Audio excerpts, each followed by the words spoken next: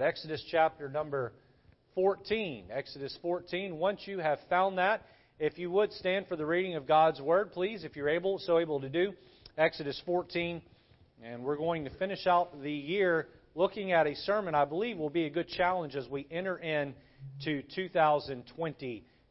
2022 is right upon us. And by the time we get into church next week, it will be 2022. This is the last Sunday of the year. Let's look at verse 10, and we're going to read down through verse 14. We'll begin together in verse 10 and then read every other verse together down through 14. Beginning in verse 10, let's go. And when Pharaoh drew nigh, the children of Israel lifted up their eyes, and behold, the Egyptians marched after them, and they were sore afraid. And the children of Israel cried out unto the Lord. And they said unto Moses, because there were no graves in Egypt, hast thou taken us away to die in the wilderness? Wherefore hast thou dealt thus with us, to carry us forth out of Egypt? Is not this the word that we did tell thee in Egypt, saying, let us alone, that we may serve the Egyptians? For it had been better for us to serve the Egyptians than that we should die in the wilderness. And Moses said unto the people, fear ye not, stand still, and see the salvation of the Lord, which He will show to you today. For the Egyptians whom ye have seen today, ye shall see them again no more forever. The Lord shall fight for you, and ye shall hold your peace. The title of the message this morning is this: How to Handle Uncertainty. How to handle uncertainty. Boy, every year seems to bring new things, new problems, new rewards, and some of you are right now in a place where you're fearful because of uncertainty that lies in your near future. We're going to look at this topic, and we're going to give you a formula of how to handle uncertainty. I'm going to give you several thoughts that are regular sermon outline, and then we're going to conclude the sermon with some very practical steps that you can leave with to know how to handle uncertainty. Let's pray. Lord, thank you this morning for being gracious to us and kind to us. Thank you that each and every day your mercies are new. And Lord, while our tomorrows are uncertain for us, they're never uncertain for you. Lord, you already live in our tomorrows. You're already there. You know how to handle the events that are coming our way. Lord, the truth is you just need us to rest in you and trust you and not fret over that which is out of our control. As we look at this story today out of the book of Exodus and the parting of the Red Sea and, Lord, the events that led up to it, help us to be encouraged and challenged to go forth and lean on you and trust you. Lord, for those here that have not yet put their faith in you for salvation, may today be the day they call on your name. In Jesus' name we pray. Amen. You may be seated.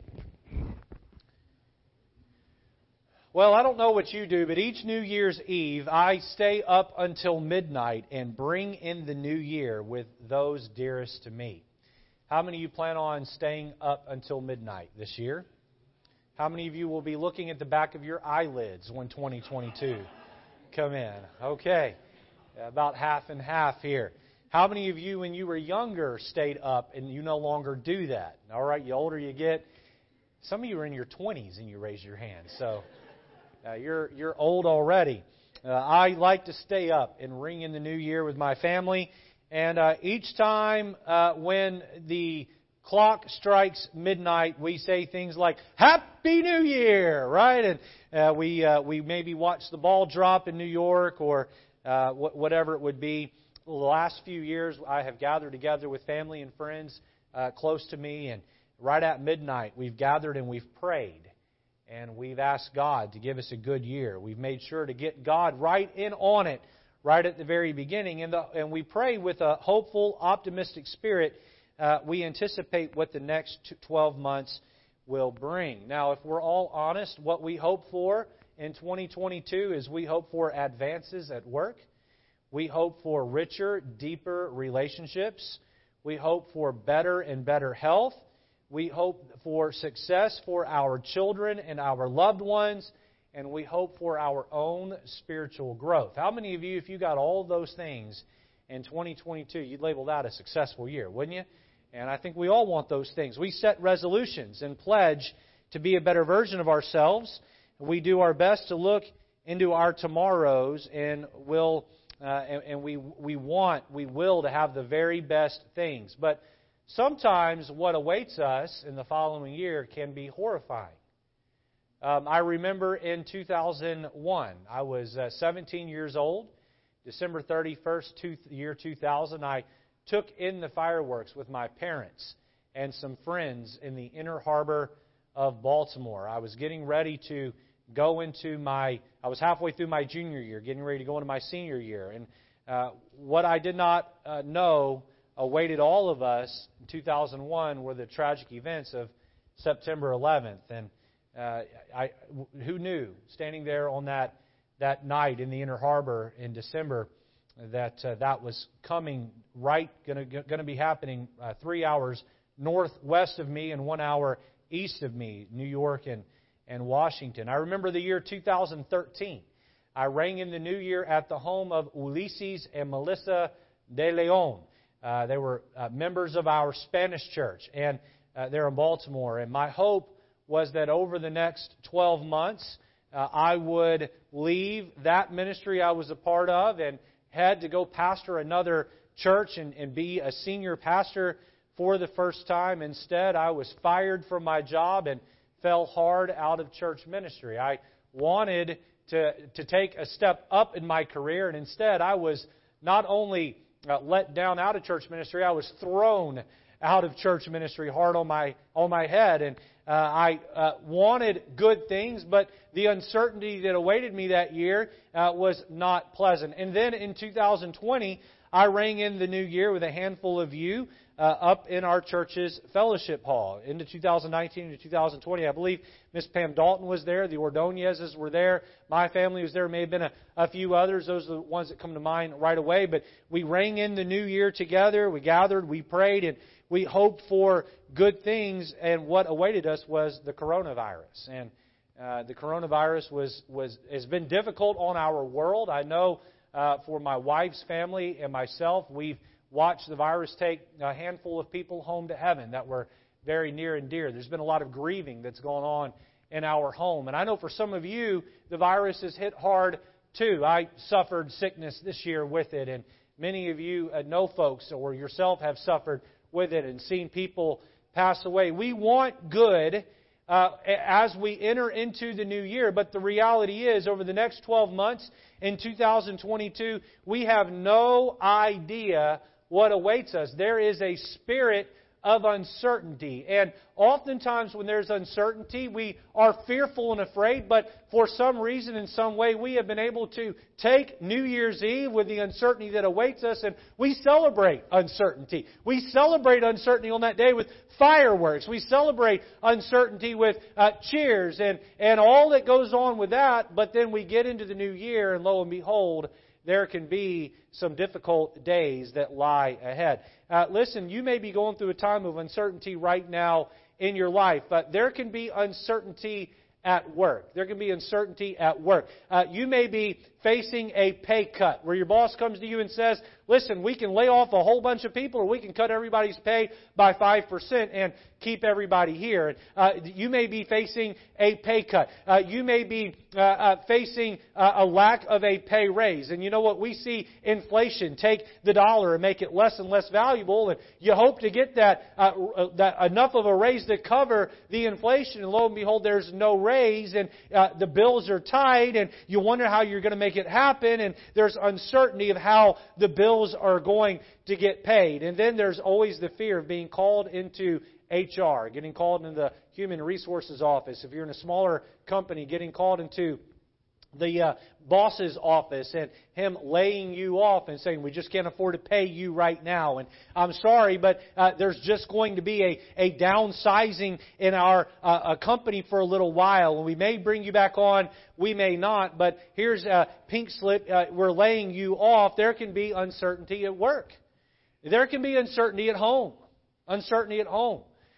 Many folks go through strained marriages, and there's the bickering and arguing that may go on in a marriage, but then it can escalate to a place where there's uncertainty whether or not your marriage is even going to make it through the next 12 months, and you wonder if you're going to be divorced come 2023, and is this the year where it finally all falls apart. You go from miserable to over, and that strained marriage, that strained relationship.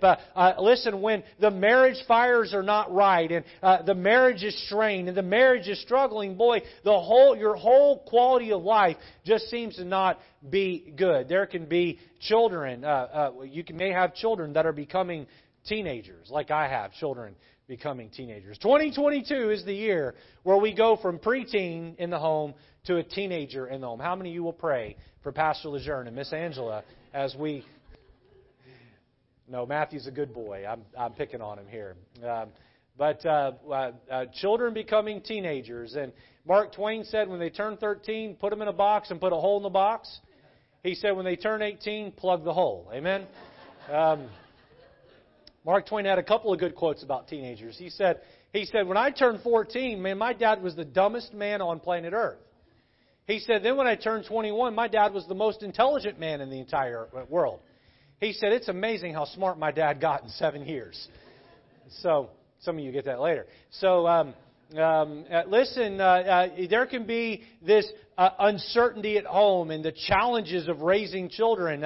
There can be within your home, there can be the C word that rises up in 2022, where you find out someone you love dearly has cancer. And I mentioned this I think it was last Sunday night, but pray for Pastor David Wilt and his wife Elizabeth. They pastor a church on Staten Island there in New York City. They're missionaries that have a desire to plant churches all over the New York City area. They're looking to eventually hand this church off to a pastor and start a new church in Manhattan. And boy, we need churches in New York City. They found out that their little girl, their 7-year-old daughter, Alethea, has leukemia just a couple of weeks ago. And can you imagine getting that news and knowing that your daughter or your son or your spouse has cancer? There's a pastor whose 17-year-old son was getting ready to go off to Christian college and study. I believe it was a liberal art type degree, and found out that he had cancer his senior year of high school. And his name is Logan. They've not been able to get all the cancer and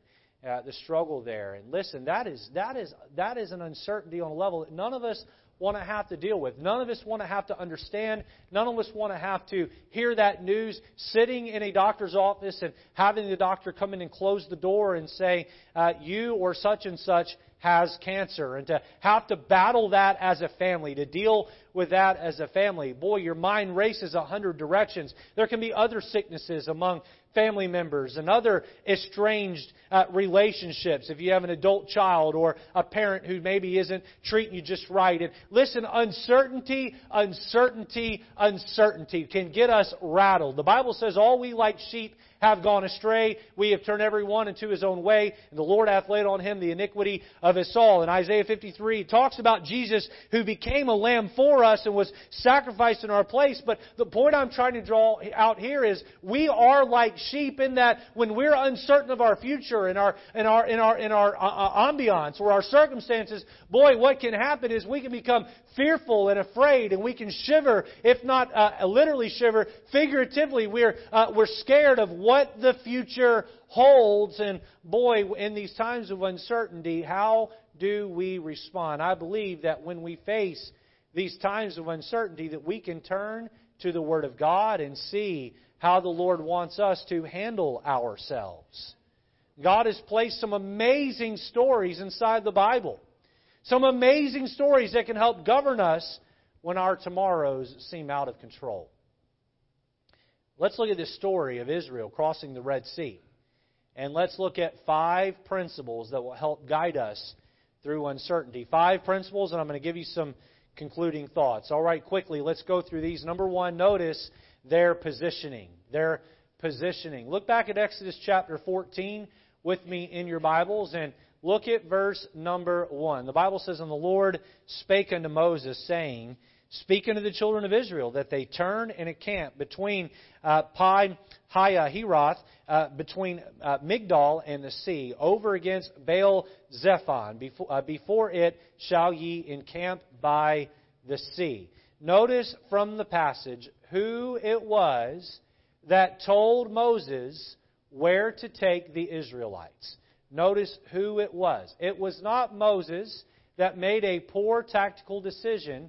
and took the Israelites here. It was God who told Moses to put them here where they were. It was God that put them in this place of uncertainty. When they arrived at the banks of the Red Sea, they found themselves between mountainous rocks on both sides and the Red Sea in front of them. So you see here, if you will imagine, you have this beach area where the 1 million Israelites or so are encamped. And to the east of them, they have a rock that goes up real high, a mountain, if you will. And to the west of them, they have a rock that goes up real high, if you will. So in front of them is the Red Sea, and they have a rock and a rock. The Israelites have been placed here, and they have been positioned literally between a rock and a hard place. A rock and a hard place. It is important to note that although the children of Israel had convinced themselves that it was Moses' doing, it was really God's doing. God had led them here. God had given Moses direct orders in verse 1 to lead them to down what seemed to be a dead-end road. You ever felt like you've been walking down a dead-end road? You get to the end and you just don't know why you have traveled where you are and how you got where why you're there. Number one, we see their positioning. Number two, let's look at their problems. I'm going to give you a letter A and a letter B here. Let's jump right in. Notice letter A. They were stuck. They were stuck. Look down at verse number 3. For Pharaoh will say of the children of Israel, they are entangled in the land, and the wilderness hath shut them in. Shut them in. They are entangled. The wilderness hath shut them in. Look down at verse number 10. Verse 10, the Bible says, And when Pharaoh drew nigh, the children of Israel lifted up their eyes, and behold, the Egyptians marched after them, and they were sore afraid. Notice the emotion, sore afraid. And the children of Israel cried out unto the Lord. So in front of them they have the Red Sea. To the left is a rock. To the right is a rock. So they're landlocked where they are, and they can't turn around and go back out. Why? Why can they not do that? They can't do that because now they have the Egyptians pressing in behind them, and they are stuck right there by the Egyptians, having them trapped right where they are. As if it wasn't bad enough that they're encamped by the Red Sea, now they have the Egyptians coming in hot, coming in heavy, and they are stuck. Letter B, they were skeptical. They were skeptical. Look down at verse number 10. We're going to read down through verse number 12 here. The Bible says, And when Pharaoh drew nigh, the children of Israel lifted up their eyes, and behold, the Egyptians marched after them. And they were sore afraid. And the children of Israel cried out unto the Lord, and they said unto Moses, Because there were no graves in Egypt, hast thou taken us away to die in the wilderness? Wherefore hast thou dealt thus with us, to carry us forth out of Egypt? Is not this the word that we did tell thee in Egypt, saying, Let us alone, that we may serve the Egyptians? For it had been better for us to serve the Egyptians than that we should die in the wilderness. Look down at verse 14. Notice Moses' command, The Lord shall fight for you, and ye shall hold your peace.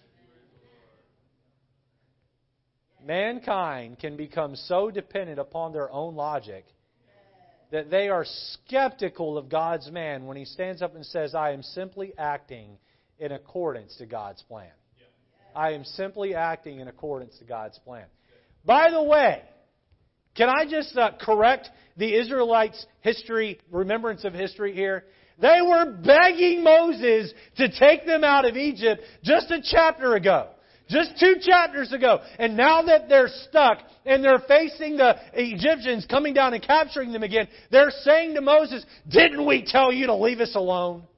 Didn't we tell you not to take us out of here? This is your fault, Moses. Boy, they were skeptical. They were skeptical. It is natural for us to want everything to work within our system of logic. We must always keep in mind that we are usually incapable of comprehending God's plan within the confines of our puny, finite brains. God is above And He's planning everything out, and He's bringing in this, and He's bringing in that. And we don't always like this. We may like that, but we don't like this because it's an ingredient that God's bringing in that just doesn't taste so good. I watched a pastor preach a sermon in a college chapel, a Bible college chapel. I would never do this to you all because this would just be unkind. But to Bible college kids, you can abuse them a little bit. He brought up 7 or 8 Bible college boys and lined them across the platform. And he had the ingredients for cookies. And he set them down one ingredient at a time. And in one of the glasses, he had raw eggs. In another of the glass, he had molasses. In another glass, he had sugar. In another glass, he had flour. And he said to the boys, he said, all right, when I tell you, you're going to pick up that raw ingredient and you're going to eat it or drink it. And boy, some of these boys, they were delighted because they had sugar in front of them, right? And they got to, put some sugar in their mouth. Some of the other boys had to put cinnamon in their mouth. How many of you ever tried raw cinnamon? Not so good. Not so good. It's a good way to get you to cough. And the other boy had to pick up raw eggs, and he didn't make him drink the whole thing, but like the Rocky music started playing in the background, right? Da da da da. And he's going after, right? And listen, the point the pastor was making is that sometimes these ingredients that God brings into our life, they don't taste so good, but when you put them all together, how many of you like chocolate chip cookies? God is trying to bring about chocolate chip cookies in your life. He's got a plan He's trying to draw up. Some of the ingredients God brings our way, some of the struggles that God brings our ways, they're times of bitterness and hurt and struggle. But God brings them into our life because He's trying to work a greater good. Listen, the best thing you can do when a hardship comes into your life, quit trying to figure out what God's doing and just trust Him. Quit questioning God every time a hard... God, why are you allowing this to happen? Why this sickness? Why this struggle? Why this problem? Understand that God is above. He's in your yesterdays. He's in your todays. He's in your tomorrows. He's not bound by time. He's infinite in every way. He's infinite in His knowledge. He's infinite in His capacity to exist. God loves you, and He's trying to work a greater good. We have to quit being skeptical of a God who loves us and is looking out for our best. They were skeptical. Moses, why did you bring us here? Why did you let this happen? You see, they're blaming a man for something that is God's doing when they can't see what is going on. They were skeptical. We see their positioning. We see their problem. Let's move on and notice number 3, God's plan.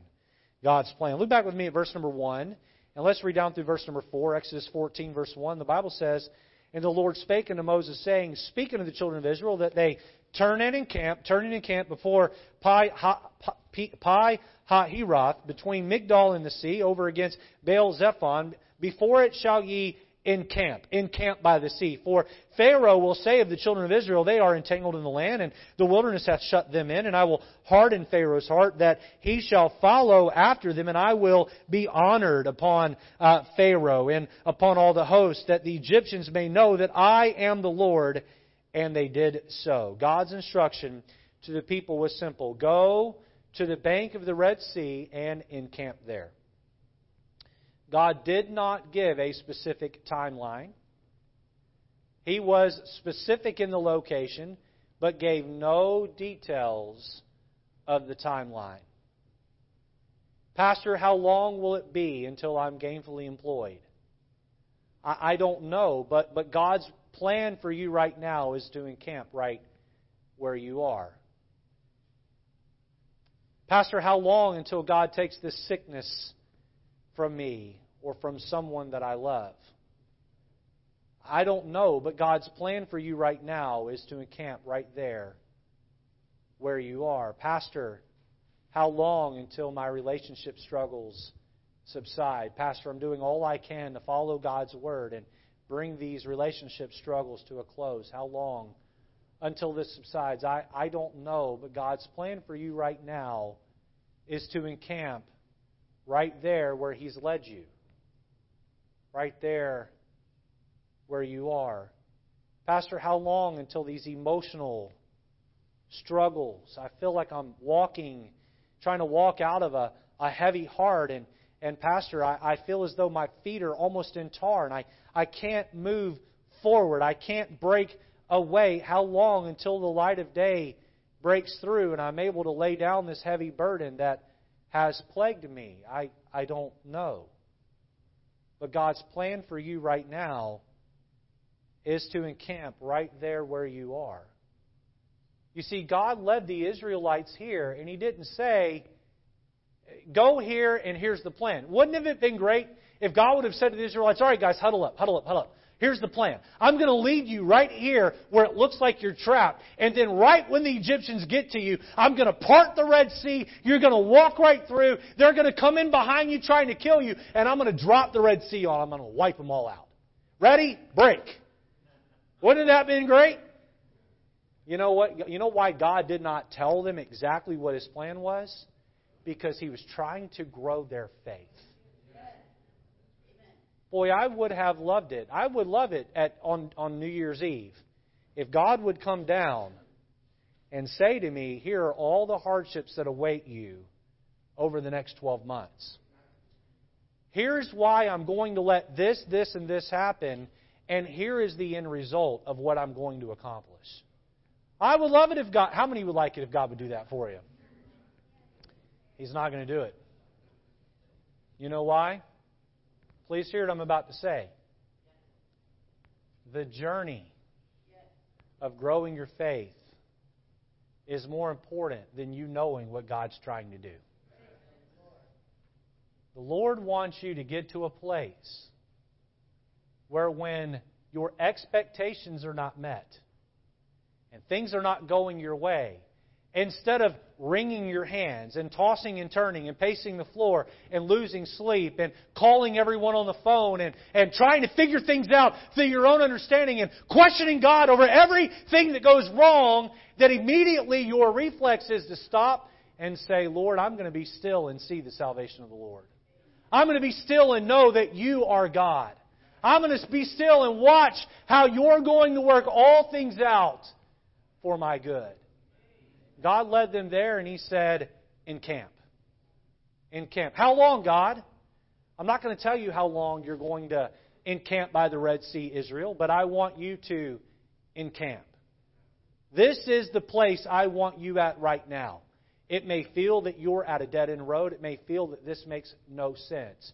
But this is where I want you. God's plan. Number 4, notice God's proficiency. God's proficiency. This story, of course, ranks inside of the top 10, maybe even the top 5, of most amazing miracles that God performed in recorded Scripture. I want to take just a moment and give you the 2 elements that must be in place for God's proficiency to take place. Letter A, notice His capability. His capability. Look down at verse number 21. Verse number 21.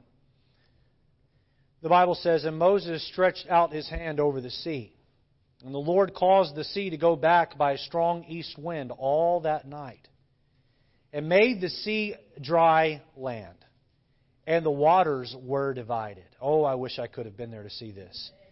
Verse 22, And the children of Israel went into the midst of the sea, upon the dry ground, and the waters were a wall unto them on their right hand and on their left. Wow. Listen, I don't care what Hollywood comes up with.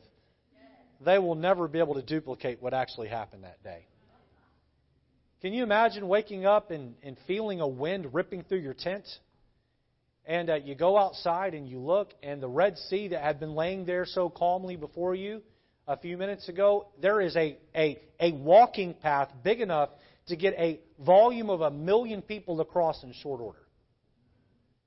Now, there are some videos you can find online where they believe they have, and I believe the video to be accurate, they have found the place where the Red Sea would have been parted. And in essence, they've not only found that, they found many of the objects, many of the landmarks that we read about in Scripture in the next handful of chapters, including Mount Horeb, where God came down and met with Moses and gave him the 10 Commandments. They believe they have found the flint rock where the water poured out and gave the million Israelites and all their animals water to drink. It's a fascinating video online that you can watch, and it's wonderful. But right there below the ground, just a handful of feet below the ground, there is a rock ledge wide enough to get all these people across. And I believe that God divided the waters in such a way where that rock ledge would have had no mud on it and would have given them a natural walking path from one side to the other.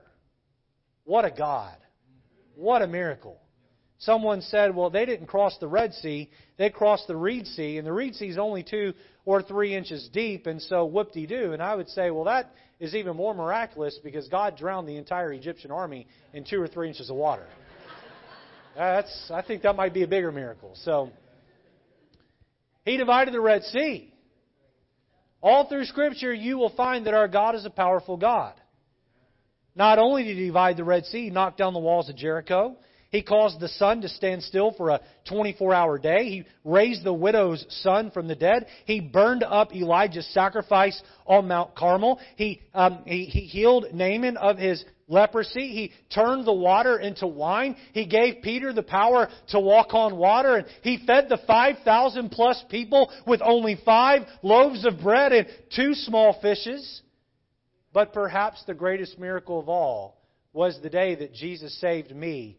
And He saved you from my sins and your sins. And He breathed into our eternal soul the breath of salvation. Listen, this morning I want to tell you, I have been regenerated. I have been sanctified. I have been justified. I have been washed in the blood of the Lamb, purged of my sin, given an eternal home in God's promised land, adopted from this world and made to be a child of the King of Kings. I am joint heirs with Christ. I am part of the beloved. I am the friend of God, and we serve a God who is capable of doing anything. There are, however, 2 elements to the proficiency of our Almighty God. Now, we first saw God's capability, but let me give you the second element, and notice it's our compliance. Our compliance. The hard truth is that God works through human beings to accomplish His perfect plan. Notice God's orders to Moses, and then Moses' orders to the people. Look back at Exodus 14, and look at verse 15. And the Lord said unto Moses, Wherefore criest thou unto me? Speak unto the children of Israel that they go forward. Look at verse 16. Notice God's command to Moses. But lift thou up thy rod, and stretch out thine hand over the sea, and divide it. And the children of Israel shall go on dry ground through the midst of the sea. Watch this now. God would have never divided the Red Sea if Moses had not led them to dwell there to begin with. Had Moses disobeyed God's orders and not taken them to this dead-end road, we would never have this miracle in the Bible. God would have never divided the Red Sea if Moses had not raised his rod. Can you imagine Moses arguing with God and saying, You want me to do what? You want me to stand on that rock over there, elevated above all the people, and you want me to hold my rod over the water? And what if the water doesn't divide? I'm going to look like a fool. These people already think I'm crazy for having led them here, and now you want me to hold a rod over the Red Sea so you can you can't divide the waters, God. You're setting me up for utter failure. They're going to take me out and they're going to stone me if this doesn't work. If we don't die at the hands of the Egyptians first. You know, for God to part the Red Sea, Moses had to be willing and compliant to go over there and hold up that rod and take a risk and hold that out over the water. The winds began and the sea divided, and I can see the Israelites getting ready to line up and walk across, and I can see old negative Nellie or negative Ned, and they're standing there, right, and pessimistic Polly, and they're going, What if the wind quits blowing? What if the water comes crashing down on me? you know what, I'm going to take a rain check. I like my chances of going back to Egypt and being a slave. You know, for God to have performed this miracle, those Israelites had to do something that must have felt quite risky. And that was to actually walk through the Red Sea. How many of you teenagers and kids are like me? You'd have walked through and just stuck your hand in the water to see how many fish you could have grabbed, right? Spear fishing, right there. And I like to ride down the road. When I was a boy, I'd like to ride down the road with the windows down. I grew up in the southeast where it was legal to ride in the back of pickup trucks down the highway. And listen, that was awesome. I had a great time with that. How many of you ever ridden down the highway in the back of a pickup truck? You have lived life. The rest of you have not yet lived life, okay? Now, I'm not recommending you do that because you get in trouble with the law here in Connecticut. But I did that. And one of the other things we do is we didn't have air. We had air conditioning. It was called 460 air conditioning. That's when all four windows are down and the car's going 60 miles an hour, all right? And I would stick my hand out the window, and I'd put my hand like this, and up and down, up and down, up and down. And I can imagine having the hand in the water, going up and down, right? Pulling that hand out, putting it back in, pulling. But listen, there were Israelites who very well could have been like, I'm not walking through that. For God to have accomplished a successful miracle, yes, God, His capability needed to be on display, but their compliance was a major factor.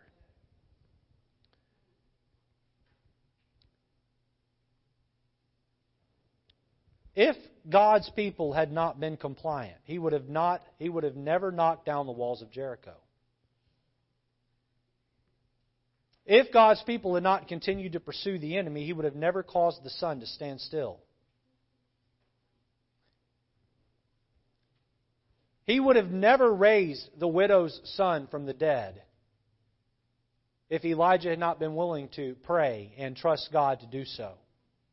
He would have not burned up Elijah's sacrifice on Mount Carmel, depending on how you pronounce it, if Elijah had not been willing to pray and call fire down from heaven. He would have never healed Naaman of his leprosy if Naaman had not been willing to dip himself in the Jordan River that seventh time. He would have never turned the water into wine if they had not gone and filled those vases up with water and brought them to Him and been willing to dip the cup in the water and take it to the governor of the feast and run the risk of looking like a fool in front of everyone. He would have never given Peter the power to walk on water had Peter not been willing to step out of the edge of the boat. He would have never fed 5,000 plus people with 5 loaves and 2 fishes if there had not been an anonymous little boy who would have said, Lord, I don't know how you can do it, and I don't know all of the details, but Lord, my heart of faith is trusting in God. Here is my lunch. I'm willing to do without in order for you to have it, in order for you to use it. You see, Psalm 78 verse 41 says, speaking of the Israelites, yea, they turned back and tempted God. Listen to this incredible phrase. The Bible says, and limited the Holy One of Israel. They limited the Holy One of Israel. How do you take a God who is all-powerful? How do you limit a God and His power when you have a God who's all-powerful? I'll tell you how to do it. Do not trust in that God. You see, there are 2 elements here. There's God's capability. Boy, God is all-powerful. But He's looking for a Christian who's willing to trust Him and be compliant. I am asked on a regular basis, why would God send a person to hell who lived and died and never even heard the name of Jesus ever mentioned? 2 Peter chapter 3 verse 9 tells us God's will for mankind. It says, the Lord is not slack concerning His promise, as some men count slackness. Listen to this. But is long-suffering to usward, not willing that any should perish. Not willing that any should perish. Not willing that any should perish. But that all.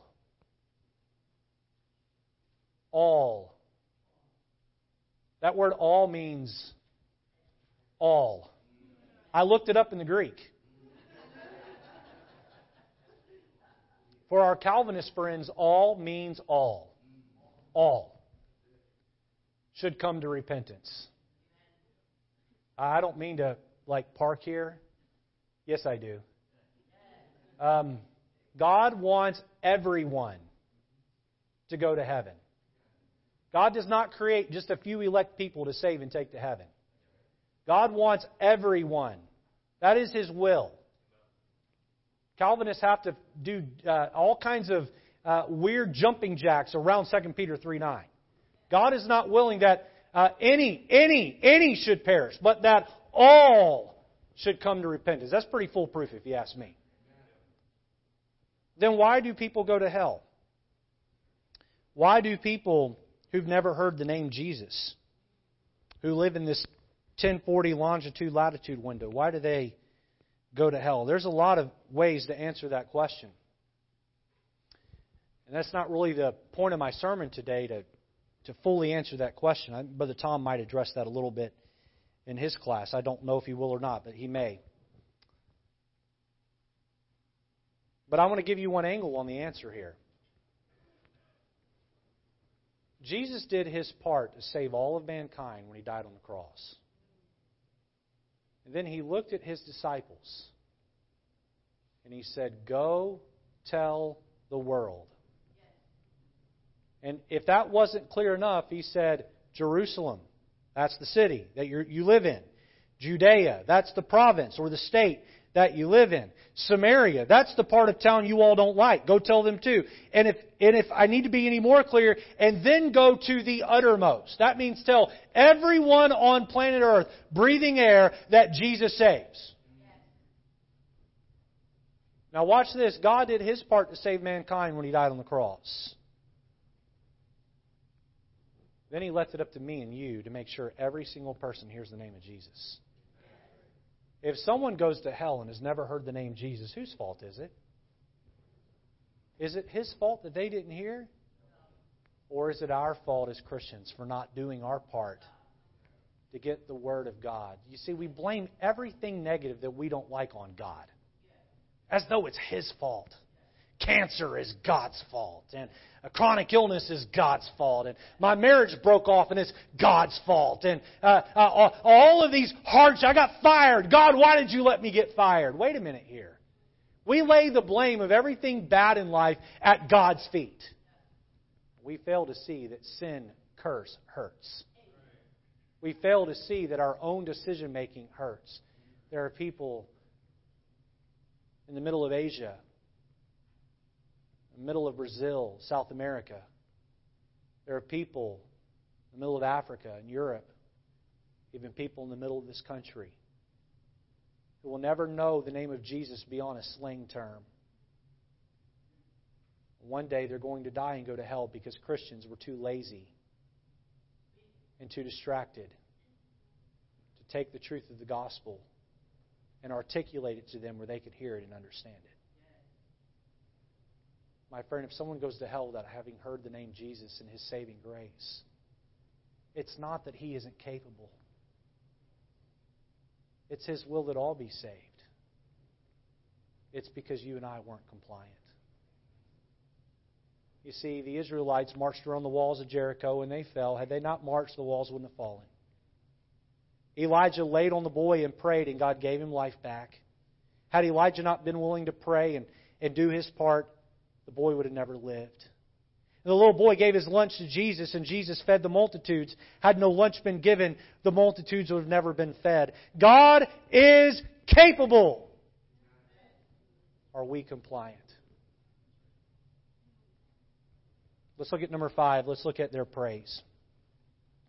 Their praise. We've seen their positioning, their problems, God's plan, God's proficiency, lastly, their praise. Look at verse number 1 of chapter 15. Exodus 15, and we're going to look at verses 1 and 2 this morning.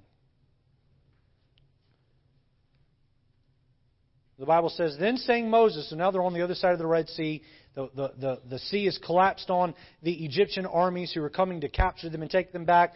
The Egyptian armies have been killed. The Israelites have been delivered from their bondage fully and totally. God's will has been worked out. Even though they fretted and worried, it all happened. Look at verse 1. "Then sang Moses and the children of Israel this song unto the Lord, and spake, saying, I will sing unto the Lord, for He hath triumphed gloriously. The horse and his rider hath He thrown into the sea. The Lord is my strength and song, and He has become my salvation. He is my God, and I will prepare Him an habitation, my Father's God, and I will exalt Him. When we are compliant with God's plan, the end result will always be praise. The end result will always be praise. There have been all kinds of times in my life where it's been sketchy, and I've wondered what's going on and why this is happening and why this hardship and why this financial burden and why this layoff from work or why was I fired and let go and all of these health concerns that can plague us from every angle. And you sit back and you go, God, what are you doing? But you trust in God and you watch Him at work. You watch Him go to work and you watch Him take the hardships of life and turn it into something good at the end. And you step back indeed and say, oh God, you were so great. Oh God, I wish my faith had been more perfect, but Lord, through these experiences, my faith has been made more perfect. You see, when you trust God through hardships, the end result is always praise. I would have loved to have been there that day and seen the Israelites fret and worry and fear and threaten to threaten Moses and his well-being and see that water part, see the Israelites go across, see the waters close there on the armies, and then stand there and listen to the Israelites praise the God of heaven for having delivered them. Let me finish the message this morning with some concluding thoughts. I'm going to call these points of practicality. All right, this is where the sermon gets super, super, super practical. Write these down, all right? During times of uncertainty, be still. Be still. Exodus 14:13 and 14. And Moses said unto the people, fear ye not. Stand still and see the salvation of the Lord, which He will show to you today. For the Egyptians whom ye have seen today, ye shall see them again no more forever. The Lord shall fight for you. Look here. And ye shall hold your peace. You know what Moses was saying in a polite way? He was saying, be still and shut up. Quit complaining! The Israelites had a complaining problem. Be still. Psalm 46:10. Be still and know that I am God. I will be exalted among the heathen. I will be exalted in the earth. There are times of tumult and struggle in life. And I am a fixer. I like to fix things. Right? There's a problem. I want to just jump right in there and get it fixed. How many men have made the mistake of your wife's laying out her soul, her burden in her soul, and you cut her off with the solution? How many of you men have made that mistake? How many of you men still make that mistake occasionally? We don't learn, do we? Let me fix you. Stop trying to fix her problems, okay? Just listen. Just listen. And I'm talking to myself as much as I am all of you. I like to fix things, but sometimes God doesn't want me to run in and fix things. Sometimes God wants me to just sit still and let Him fix things. How many times have I gotten into a car I can't even count? Just gone for a long ride, found some quiet place off the beaten path, and parked my car and looked up at the sky, looked up at the constellations. You understand those stars are light years apart and they make perfect formations. That didn't happen by accident. There was a God who stretched out the heavens. He put the stars in the sky. How can a star be all those light years away and yet we still see its stream of light? Because God created them close to the earth, and that Psalm tells us He stretched them out, leaving their light trail behind them. And I look up and I see a God who's capable of creating the heavens and the earth. A God who's all-powerful. A God who understands me on a molecular level. He knows every tear I've shed. He knows every thought I've thunk. He knows every step I've taken. I look up at that God, and I understand not only is He powerful, He's personal. He loves me. And I look up at God with uncertainty in my heart, and I say, I may have uncertainty here, but I am certain I know who You are. And I'm certain You love me. And I'm certain You have my best interest at heart. Be still. Quit trying to fix everything and be still. One more, let me give you another point of practicality. Be steadfast. Be steadfast. 1 Corinthians 15:58 says, Therefore, my beloved brethren, be ye steadfast, unmovable, always abounding in the work of the Lord. For as much as ye know that your labor is not in vain in the Lord. You say, Pastor, I've got uncertainty in my future. I don't know when this problem is going to come to an end or how it's going to be resolved. What do I do? Well, first, in your spirit, be still. But when I say be steadfast, keep doing those things that you know are right. I find that with church attendance, a very interesting anomaly takes place.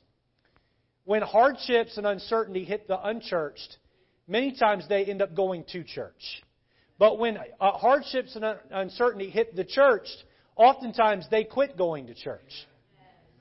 I bump into someone occasionally who is, maybe I see him at Walmart, I see him at the grocery store, I see him at Target or the mall or out and about. And you know what's funny? When a church member isn't in church and hadn't been in a while and they see me, they duck down another aisle.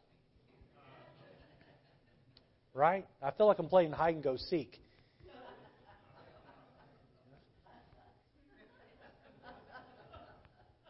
Don't act like you don't see me. Oh, hi, Pastor. And then they tell the biggest, fattest lie. It's good to see you.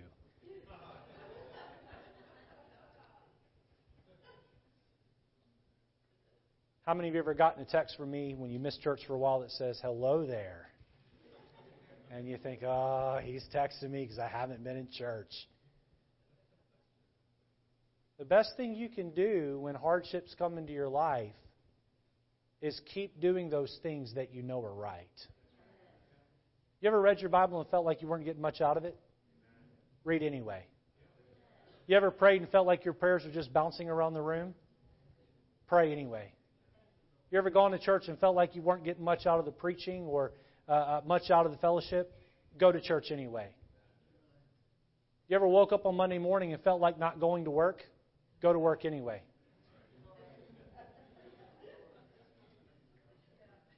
You ever wanted to check out of your marriage and not do your part to make the home a place that it was happy?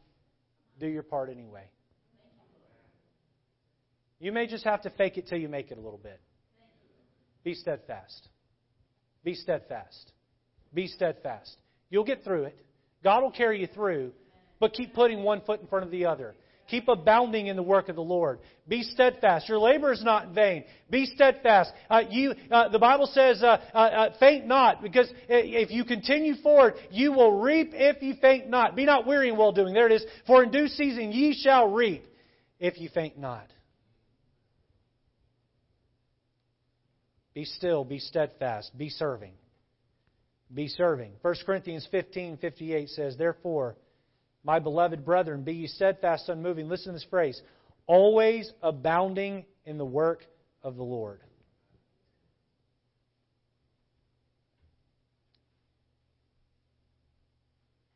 On top of your job and on top of your family and on top of everything else, make sure that your heart to do the work of God never takes a break.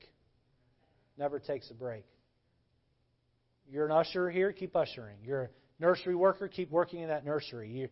You're helping in some area around here with the bus ministry. You continue to serve God in your area of service. Don't take a break. My friend, it may be tough and there may be times of uncertainty. Always abound in the work of the Lord. We honor and respect and reverence, as we ought to, Christians who've been faithful in their service for 20, 30, and 40 years. Who've been there week in and week out. I was talking to a pastor recently who's been pastoring for about 30 years. And I asked him this question. I said, how has pastoring become more difficult since you started? He didn't miss a beat. He didn't think about it. He right away said 30 years ago people were more reliable than they are today.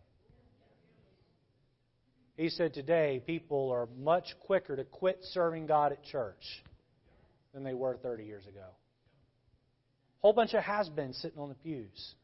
whole bunch of used-to-be's sitting on the pews. I used to usher. I used to help with a bus route. I used to teach a class. I used to give toward the work of the Lord. I used to be involved. I used to be ready at a moment's notice to step up and help. But, I have too much going on in my life, and I need to take a step back, and I need to take a break. And the Bible says, the Bible says, Solomon said, a faithful man who can find? Where are they? Where are the faithful men? Where are the men who will step up and say, it does not matter how I feel. I will not be led by how I feel. I will be led by truth, and I will be led by what's right. Too often times we wake up on a Sunday morning and we decide on whether or not we're going to church based on how we feel that day. We decide on whether or not we're going to serve the Lord based on how we feel at that moment and season of life. We need godly men who will rise up and say, I will not let my feelings be the locomotive in my life. I will let what's right be the locomotive in my life, and my feelings will figure themselves out. Be serving. Number 4, be sober-minded. Be sober-minded. 1 Thessalonians chapter 5, verse 6 through 8 says, Therefore let us not sleep as do others, but let us watch and be sober. For they that sleep, sleep in the night, and they that be drunken are drunken in the night. But let us, who are of the day, be sober, putting on the breastplate of faith and love, and for an helmet, the hope of salvation. Be sober. Be sober. Listen, we need to get our heads on straight. Times of uncertainty get us all rattled. It gets me rattled too sometimes. I can't imagine sitting in a doctor's office and finding out that myself or one of my family members has a chronic illness, maybe even a terminal illness. That would rattle me like it would any of you here. When those times come of uncertainty, what God needs of us is not for us to abandon our faith and abandon Him. What God needs us to do is to trust Him. And just say, you knew this day was coming yesterday and last week and last month and last year. And you know what's coming tomorrow and next week and next month and next year. And God, come what may, I'm going to trust You. I'm going to walk in Your light. And I'm not going to abandon that which I know to be the truth. We're to be sober-minded. Some of you here this morning, you're going through a time of uncertainty. Are you being still? Are you being steadfast? Are you serving? Are you sober-minded? My friend, God's called us to keep on keeping on. I don't know what 2022 holds. None of us do. Only God does. But I know this. God's still going to be on the throne 12 months from today. You can't impeach Him, and He's not going to resign. Let's have our heads bowed and our eyes closed. Every head bowed, every eye closed. How are you handling uncertainty today? God might have you right now in your life between a rock and a hard place. And God might have you feeling like an enemy is pressing down behind you. Are you content to encamp there until God is ready to work? Are you ready to do your part and be compliant so His capabilities can be on full display? How many of you would say, Pastor Lejeune, I've not handled uncertainty like I ought to? Pastor, pray for me that I will trust God and be faithful through times of uncertainty. Here's my hand, Pastor. Pray for me. Pray for me. Lord, I pray for those that have a hand raised. I pray, God, that You would help them to take this message to heart. Thank You that the Bible is filled with stories where, Lord, in troublesome times You come through. Help us to trust You. Help us to accept, not only in our head, but in our hearts, that Your way is best. Work in each life today in Jesus' name.